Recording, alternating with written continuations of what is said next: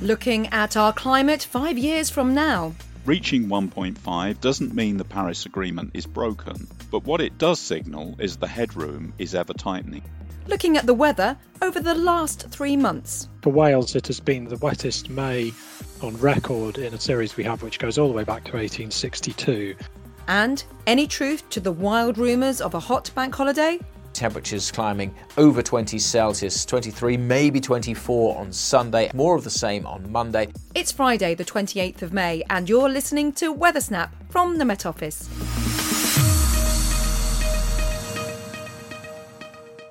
Hello, I'm Claire Nazir and this is Weather Snap, the insider's guide to the week's weather brought to you direct from Met Office HQ.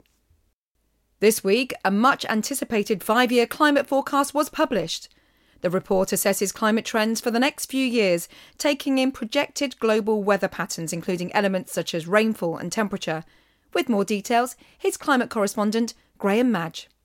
This week, the World Meteorological Organization has published the Global Annual to Decadal Climate Update, covering the 5 years from 2021 to 2025. The element of the report that has grabbed the headlines has been the finding there is now more than a 40% chance the Earth's annual temperature in at least one of the next 5 years will temporarily reach 1.5 degrees Celsius above pre-industrial levels. Why is that important?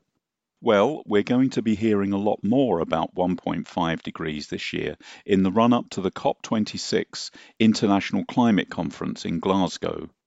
1.5 degrees is an important threshold within the Paris Agreement. Reaching 1.5 in any of the next 5 years doesn't mean the Paris Agreement is broken, far from it. But what it does signal is that the Earth is within touching distance of that threshold and that the headroom is ever tightening. Other key findings from the report, which the Met Office leads on, include the likelihood of high-latitude regions and the Sahel, the region of Africa immediately south of the Sahara, becoming wetter, and there is an increased chance of more tropical cyclones in the Atlantic compared to the recent past. Thank you, Graham. Spring is very nearly over, and while it's early days for summer conditions, a look back over the last 3 months reveals some occasional highs, but considerably more lows. Here's senior scientist Mike Kendon. Mike, spring 2021, what are people going to remember about this season? Because it has been, to be honest, extraordinary. Well, it has. I think what people are probably going to remember most about the season is just how variable it has been. We've had these 2 months, April and May, which have been completely contrasting in character. April has basically been cold, dry and very sunny with high pressure dominating much of the weather, whereas May has been extremely unsettled. We've had the jet stream far to the south, low pressure predominant, lots of shower activity, heavy downpours, longer spells of rain, but both months have been very cool and we've had some quite unusually late frosts and some snow as well. What were the highest temperatures we saw over springtime? We did have a blast of warmth, didn't we? So on the 30th of March, we reached 24.5 Celsius at Kew, and that was actually only the third time on record where temperatures 24 degrees has been recorded in March in the UK. And then after that, for much of April and May, it's been cool, and it's only really towards the end of May that we're starting to see temperatures coming back up to 20 degrees, which we might think of as, reasonable warmth at this time of year. I mean, the thing is about May, it's not over yet. And in fact, the tail end of May looks like it's going to redeem itself in some shape or form just for 48 hours. But certainly some parts of the country have seen their wettest May on record. Am I correct there? Large parts of the country have seen well over twice the average rain that we'd normally expect for May. So southwest England, Wales, parts of the Midlands, Yorkshire, eastern Scotland have seen twice the average rain that you might expect. In fact, some places more than 2.5 times the amount you might expect. And for Wales, it has been the wettest May on record in a series we have which goes all the way back to 1862. Okay, Mike Kendon, thank you very much. I'd like to ask you about how the summer is going to pan out, but we'll leave that one just for today. Maybe you can have a look at that for us as well.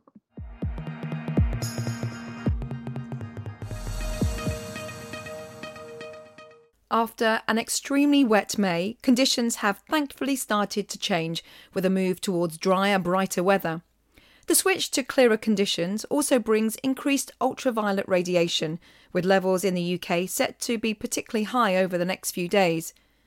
Met Office UV forecasts provide a detailed indication of current conditions, helping users avoid sunburn and more serious health risks posed by high levels of ultraviolet light. Here with more, Helen Roberts. Sunlight is essential for good health, but it also carries risks. Small amounts of ultraviolet light allow the body to produce vitamin D. However, stronger light levels can leave individuals at a greater risk of developing skin cancer. The strength of UV varies depending on where you are in the world, the time of year, and weather factors such as the amount of cloud cover. The Met Office forecast operates all year round and identifies the strength of UV at given locations on a particular day. The forecast currently covers 417 cities worldwide. In the UK, the highest UV risk occurs in the summer months, typically peaking in late June. This can vary, however, depending on a number of conditions. These include the position of the sun in the sky, cloud cover, and the amount of ozone in the atmosphere. The Met Office forecast follows the Solar UV Index system developed by the World Health Organization. This provides a UV rating from 1 to 11+, with 1 being the low risk and 11 classed as extreme.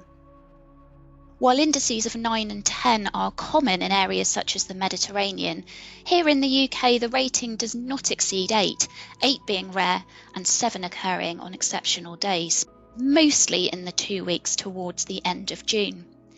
In fact, the level this weekend is forecast to be hitting the 7s and 8s, especially in the south of the UK. So if you're heading outside this bank holiday weekend, don't forget your hat and sunscreen. Helen Roberts.